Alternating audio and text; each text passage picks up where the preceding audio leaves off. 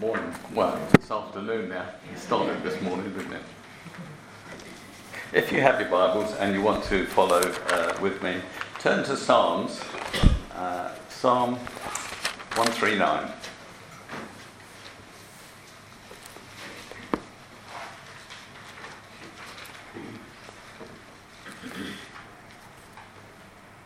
It says this: O Lord, you have searched me and you know me.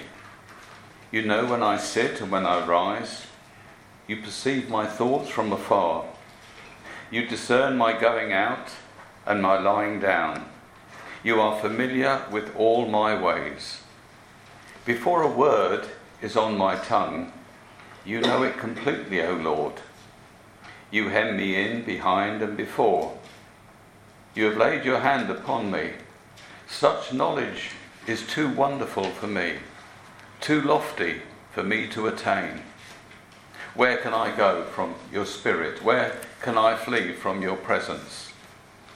If I go up to the heavens, you're there. If I make my bed in the depths, you are there. If I rise on the wings of the dawn, if I settle on the far side of the sea, even there your hand will guide me. Your right hand will hold me fast. If I say, surely the darkness will hide me, and the light become night around me, even the darkness will not be dark to you, and night will shine like the day, for darkness is as light to you. For you created my inmost being. You knit me together in my mother's womb. I praise you because I am fearfully and wonderfully made. Your works are wonderful. I know that full well. My frame was not hidden from you when I was made in the secret place, when I was woven together in the depths of the earth. Your eyes saw my unformed body. All the days ordained for me were written in your book before one of them came to be. How precious to me are your thoughts, O God. How vast is the sum of them. Were I to count them, they would outnumber the grains of sand. When I awake, I am still with you. Amen. What a passage of scripture. It's just amazing, isn't it? Amen. To think that God is sovereignly responsible for us. Even before you thought the thought that you're going to think next, he already knows what it is. Before you say anything, before the word is even formed on your tongue, he says he knows what it is you're going to say. He's not making you say those things. He's not making you think those thoughts. They're your thoughts. They're your words. You choose. You have a sovereignty over your life. He is the sovereign over all of us, but you have been given sovereignty of your life. We choose. If not, we're simply puppets. And if we're puppets, then it's not possible to love God because he would make us love him. But we have the choice whether we want to love him or not love him. The choice is ours, and yet he knows everything about us. The psalmist tells us here, the body we possess is a divine masterpiece. Now you might look at your body sometimes and think, well, it doesn't look like a divine masterpiece to me. But it is. It is.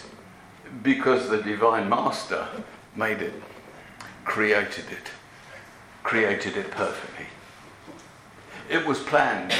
Not just the world was planned, but you were planned. Before the creation of the world, you were in the mind of God. He knew all of these things. You're made of the materials formed, it says, from the secret depths of the earth. We came from the earth, and our atoms return to it. Only one day for God to gather them together again and to recreate our human form. Isn't it amazing what God can do? You don't disappear when you pass away. Even if you're buried and turned to dust, or if you're burnt and turned to ashes, it's all still there. in a form of energy that can be gathered together and put together to reform and recreate your body. Isn't it amazing what God can do? You're an eternal being, you see.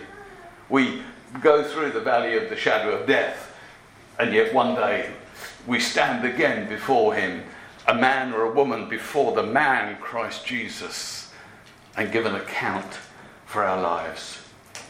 We have been knit together, it says, by the Creator's invisible hands, formed, fashioned and made. Yes, you, me. How precious, how wonderful we are in his sight. Throughout history, men have they've sought to create buildings, wonderful, immense buildings, for the glory of God. Maybe the thought that God would come and live in this place, because he doesn't, does he? This is nice, but he doesn't live here. He lives in you. It's when you come together and gather together, we form, the body, it comes together. That's when God is here. When we all leave and the door is shut, God doesn't live in here. This is just a dwelling. I thank God for all the wonderful buildings that have been built, and this building, but the best it can ever be is a place where his body can come together and worship and praise him. That's it. We sang that song that says, our bodies are places where the Spirit dwells, and we pray to God through these bodies. That's what it's all about. Value your body. See it for what it is. The creation by which God could dwell in the earth. Acts 7:48 says, the Most High does not live in houses made by men.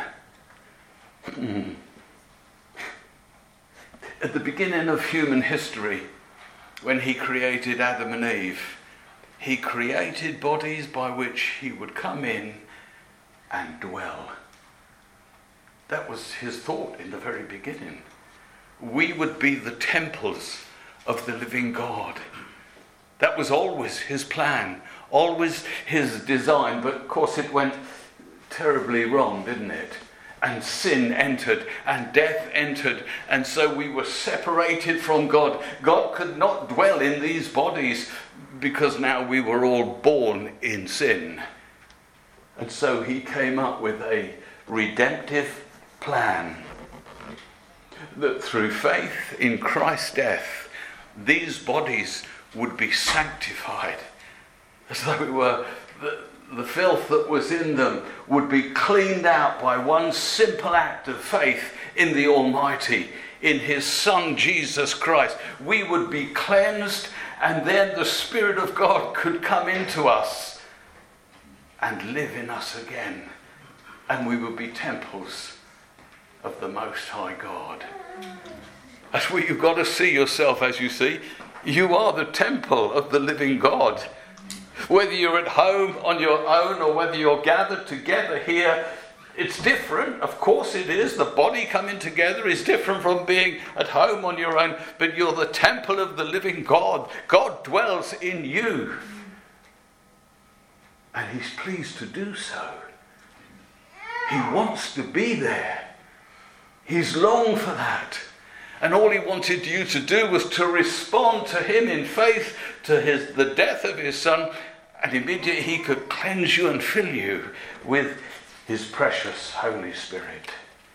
It says in 1 Corinthians 6:19 and 20, do you not know, I like the way that Paul says this, obviously people will have forgotten the fact, or perhaps they didn't know. He says, do you not know that your body is the temple of the Holy Spirit who is in you, whom you have received from God? You are not your own. You were bought at a price. Therefore, honor God with your body. I believe God spoke a word to me here that I need to bring to you as a church. It's the word to stand. Again, in one of the songs that you picked and sang, and we sang together, there was one of the lyrics was, we are to stand. I've recently been doing a study of Daniel, Daniel receives 3 visions from the Lord. The third vision is in response to his prayer of intercession. He knows that soon the people of Israel who were in captivity in Babylon would be released after 70 years and return back to rebuild Jerusalem. And so he's prayed and interceded on behalf of them. And then an angel comes to respond to his prayer. If you read through that, it's in chapter 10, I think, of Daniel, you see what happens constantly. He falls down. And it says on 3 occasions, I believe it was an angel, the angel touched him and told him to stand. 3 times. It was as though he was in this place of intercession and prayer, and it weakened him because the enemy was strong and powerful against him.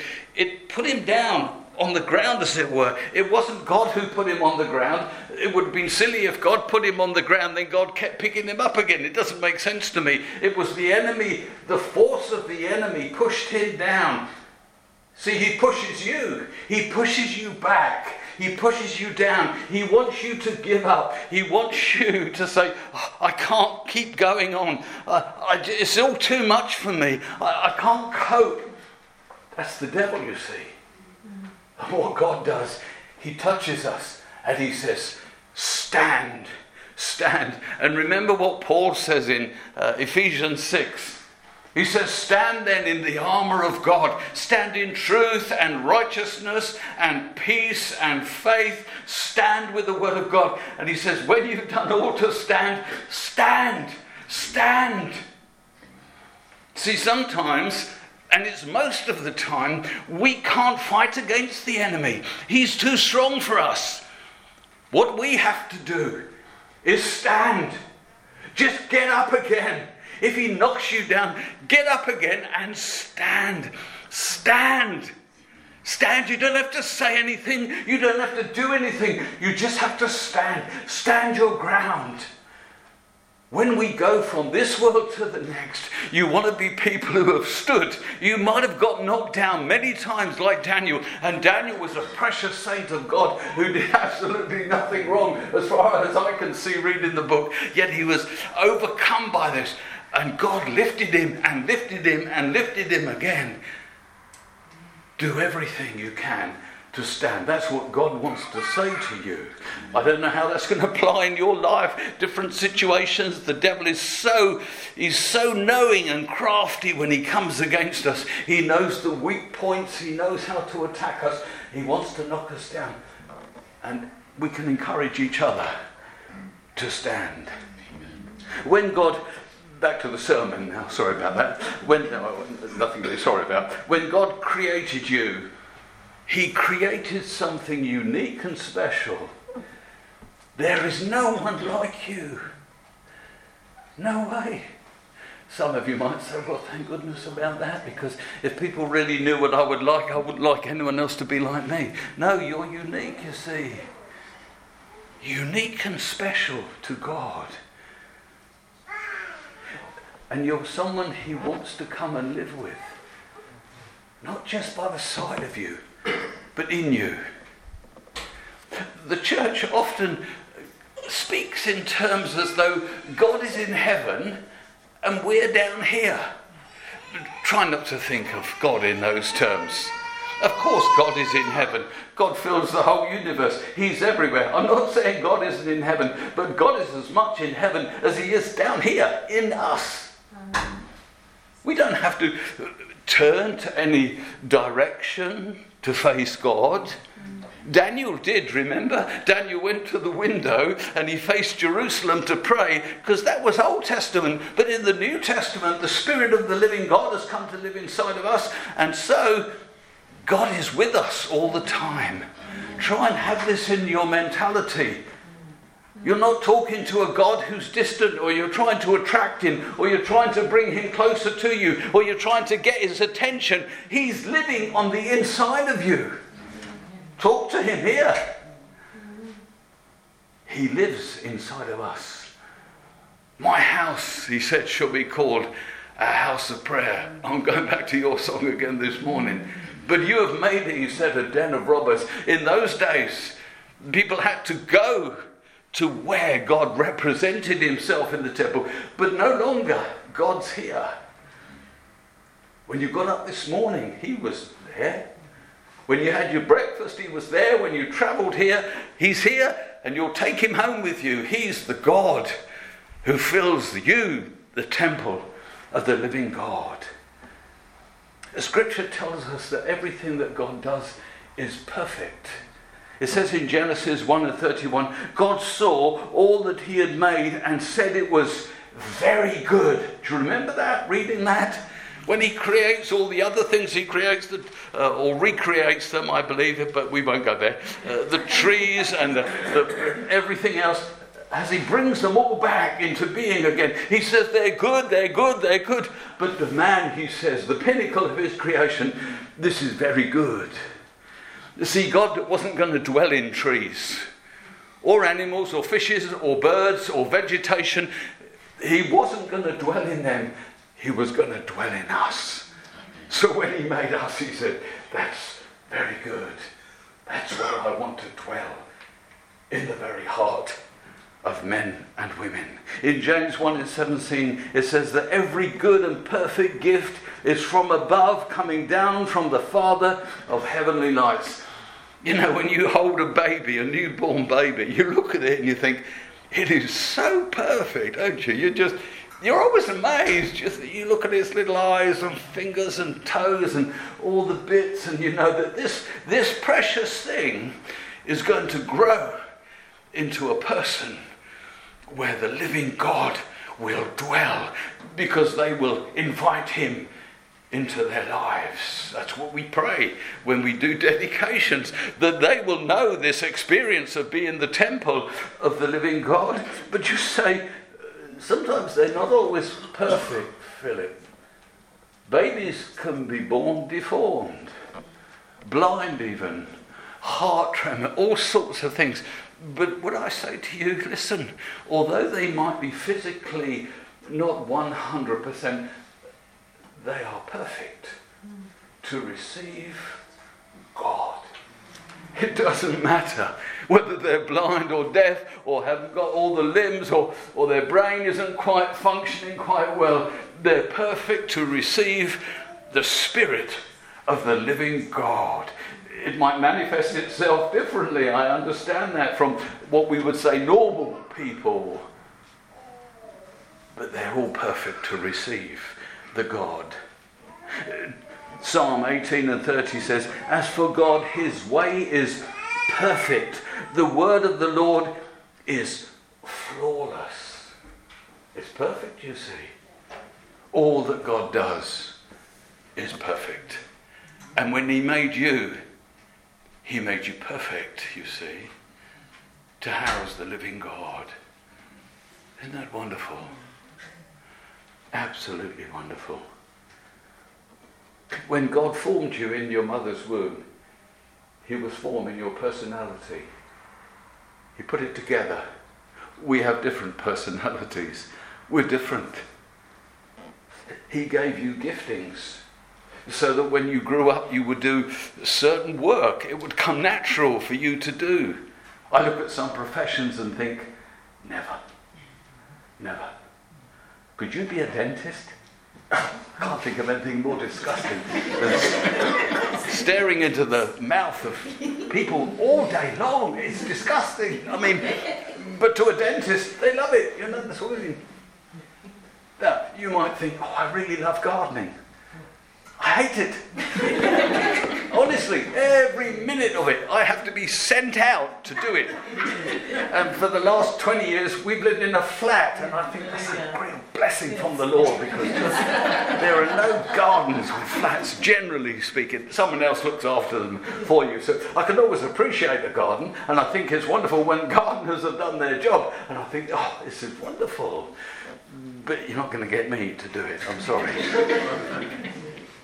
Everything that makes up our soul, our inner being, God has knitted it together so perfectly. See, you did what you did because God made you like that. I'm doing what I'm doing because that's how God put me together to do this. People say, oh, I don't know how you do what you do. Well, I only do what I do because God made it possible for me to do it. And you do what you do because God made it possible for you to do it. I couldn't do what you do.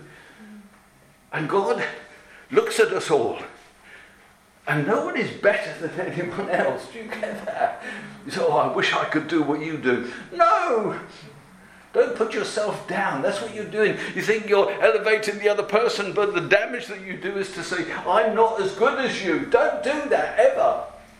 Of course, I listen to people who preach and teach and things, and I think, oh, if I could do it like they do it. They seem to do it 10 times better than me, but that's foolish. I'm me. I can only do what I can do, and I'm happy with it because God has made me to be like this. And there are so many varieties that God makes. There's no one else like you. You were made for his pleasure and his purpose. If you don't know this, you'll have been lost all your life, looking for what's it all about. Even as Christians still don't know what it's all about. We live for his pleasure and the purposes of what he wants us to do for him. That's it. I exist for the pleasure of God. I exist to fulfill his purposes. It's not about me and what he can do for me. It's about how I reflect him. And so I'm at peace with my God because I've discovered that's what it's all about. I was looking into this thing about how we're so different from everyone else. I found there are 9 physical things that are unique to you. We all know our fingerprints are unique, but so are our toe prints, apparently. So don't tiptoe through a crime scene because they'll get you with that as well. Okay. With our eyes, apparently our iris is unique to us. That's why passport control, now you just look. Every eye in the world is different. Can you believe that? Of all the billions of eyes, there's one that's yours. Amazing. The retina of the eye is different. The shape of our ears are different. They are. Our lips, our tongue, our voice, they're different. So there's lots of ways of catching you if you think you can outwit someone. Our walk is different. Everyone's walk apparently is unique to them. Amazing, isn't it? How God makes every one of us. He knows us and he understands us. He made us individually for a purpose. He has specific things for us to do. See, one day we will stand before the judgment of Christ. Not whether we're sinners or not sinners, that's dealt with. We know we're sinners and we know that Christ has died for us, so the judgment of sin has passed from us. We are innocent in the sight of God related to sin. I'm innocent in his face. That doesn't mean I haven't sinned, or even since I've been a Christian, I've sinned. But the blood of Jesus has cleansed me of all sin. And every sin that I will ever commit, his blood will cleanse me of that because I have faith in God. It's my faith in God that cleanses me. I believe that through the blood of Jesus, I'm cleansed. But my judgment will be, Philip, did you do the things I made you to do? Did you do them? I don't want to put condemnation on anyone. I want you to go home feeling bad or anything like that. But if you know that God has asked you to do something, did you do it? Well, if you did it, and you did it to the best of your and his ability, you've done it. You stand innocent before the Lord. You say, yes, Lord, I never always got it right. I made mistakes. I was foolish at times. I did this wrong. But Lord, you know my heart, that if you had asked me to do anything, I would have done it. It says of David, he was a man after God's own heart.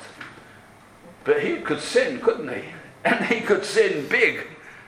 But God loved him because he was a man who would have done anything that God had asked him to do. He was a man after God's own heart. I'm not saying sin isn't important, but sin has been dealt with. It's the purpose of your life that's important now. Do you want me to be here, Lord? What is it you've called me to do? You say, oh, my work's finished. Well, you better go home then. Clear off. See, our work's never finished. It's never finished. We have purpose right to the end. Even though we might be weak and we might be frail and we can't do it like we used to do it or we wanted to do it, we still have purpose. Old people have purpose. The young don't always appreciate that. They sometimes put the old on the scrap heap. But listen, we know a lot. We've learned a lot. It's worth talking to the old, and it's worth listening sometimes to what they have to say. He knows everything that you're going to do and when you're going to do it. He doesn't make you do anything. Oh, he can bring pressure to bear, don't get me wrong, but we're not trying to duck out of what he wants us to do, are we? He's only got to just hint, just push us, open a door, and we're going, Lord. We're not your problem, Lord. I'm not your problem, Lord. Sometimes he only reveals a little at a time. That's the testing bit, isn't it? That's where it takes faith. You say, just show me the way, Lord, and I'll walk in it. He goes, I'll show you the next step. And you go, is that it? And he goes, no, I'll show you the next one when you've done that one. But if you don't take that step, I don't show you the next one. And then the next one. I'll light the path as we go. He doesn't show us it all at once. He might give you an overall plan, but not each step. He knows every thought that you're going to think before you think it. How wonderful. He also knows the moment you will fully surrender and make Jesus Christ the absolute sovereign Lord of your life. He knows that moment, and he longs for it to come. See, we can be caught up with self all the way to the end, but he looks for the day when we'll put self down and say, not my will, but your will, Lord. Whatever you determine. And sometimes we make decisions and we go here and we go there and we go back and we ask questions. Don't waste time. Don't waste time. Move forward. There's no good looking back. You can't change anything.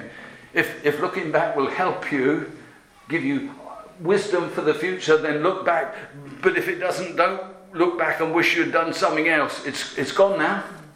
Look forward. Let him make up the years that might have been lost before, because he can easily do that. We're a moving forward people.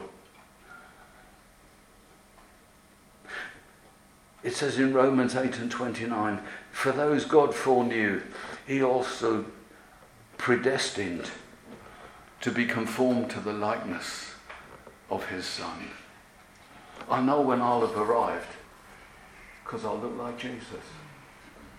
Not in my personality or even in my physical being, but in my character. I will know. Until then, I just press on. Keep pushing forward, as it were. Your every action and reaction is no shock to him. When you throw all your toys out the pram and lose it, he knew that was coming. He knew it. He knew what was in you. He knew that that's what you would get to. And he just works with you through it again and again and again. Psalm 139:4 says this, before a word is on my tongue, you know it completely. You know those words you've said and you wish you hadn't said them? He knows all of them. Did he stop you? He might have tried to. But he was hoping that you would have grown up in him, that you would have stopped yourself, you see. He said, God, why didn't you warn me? He says, you've been walking a long time. You should have known that by now. Come on. Come on. He's also bound up in your life. He's so involved with you. You see, God isn't just distant looking down on 7.5 billion people. He is, but he's here as well, looking down personally and involved in my life. Everything that I do and you do, he's involved in. Just getting this message together, is this me? Am I really this clever? I don't think so. It is the Spirit of God telling me what I should speak on, and then helping me in the preparation of it, and then helping me in the delivery of it, so it makes sense and it communicates. That's God. Of course it's me. I've practiced it many times, not this particular sermon, but the idea of doing this. And in time, God has crafted me. The worshippers, they've stood here week after week after week, and God is forming them and fashioning them. And as they prepare the songs they want to sing, God is speaking to them all the time. They think it's them, and I think this is me, but it's not. It's God. Isn't God clever that he can get right inside you, direct you, and all the time you think it's you? You never think he's deciding all this. He's just helping us. So at the end of the day, we're thinking, oh, wasn't I clever? And God says, come on now. You are clever. You are good. You have practiced. But I was in there all the time. My thoughts became your thoughts. And my words became your words. And my actions became your actions. Even when you thought it was wrong, it wasn't wrong. Remember, going back to Daniel, remember after Daniel prayed, he said he fasted and waited on the Lord for an answer. Do you remember how long he fasted for? 21 days. And God said to him, listen, on the first day that you prayed, I sent an angel with a message. But the angel couldn't get through because of the opposition of the demonic ones. See, there's all sorts of reasons why things don't quite work out, why you want them. And it's nothing to do with you failing. It's nothing to do with God not wanting to bless you. It's nothing to do with God holding out on you. There's a whole gamut of things going on here. But we can trust our God because he's perfectly made us and works with us. I like this, what Jesus says in the upper room when he's with the apostles, just the 11 that are there. He's going to the cross tomorrow. He says this, my Father, in John 14 and 23, my Father will love him, and we will come to him and make our home with him. My Father will love him. Love him if he does what? He says, my Father will love him and will come and live with him if he obeys me. Obeys me. Our obedience is saying, yes, God, come. Have your free course and will in my life. That's it. With you, I can be a success. Now, not by material things necessarily, not by the world's standards, but by your standards, I can be a success. And listen, if I'm going to spend eternity with you, that's the one I want to be a success with. That's it. It doesn't matter that I'm not successful in this world. That's the measure of this world. Well, of course, that dies when this world ends for you. But to be a success in the face of God is to be a success forever in the face of God. That's it. I'll be obedient to you, Lord. Whatever it is that you tell me to do. In all your experiences of life, the highs and the lows, when you had plenty and when you had need, he was there. He was there. In the times when they were bleak and hard and difficult and painful, he was present all the time. All the time. Of course he was. He said, I'll never leave you just because you're stupid at times and do crazy things and want to run away from me. I'm never going to run away from you. I've come to live on the inside of you. Do you see what I'm saying?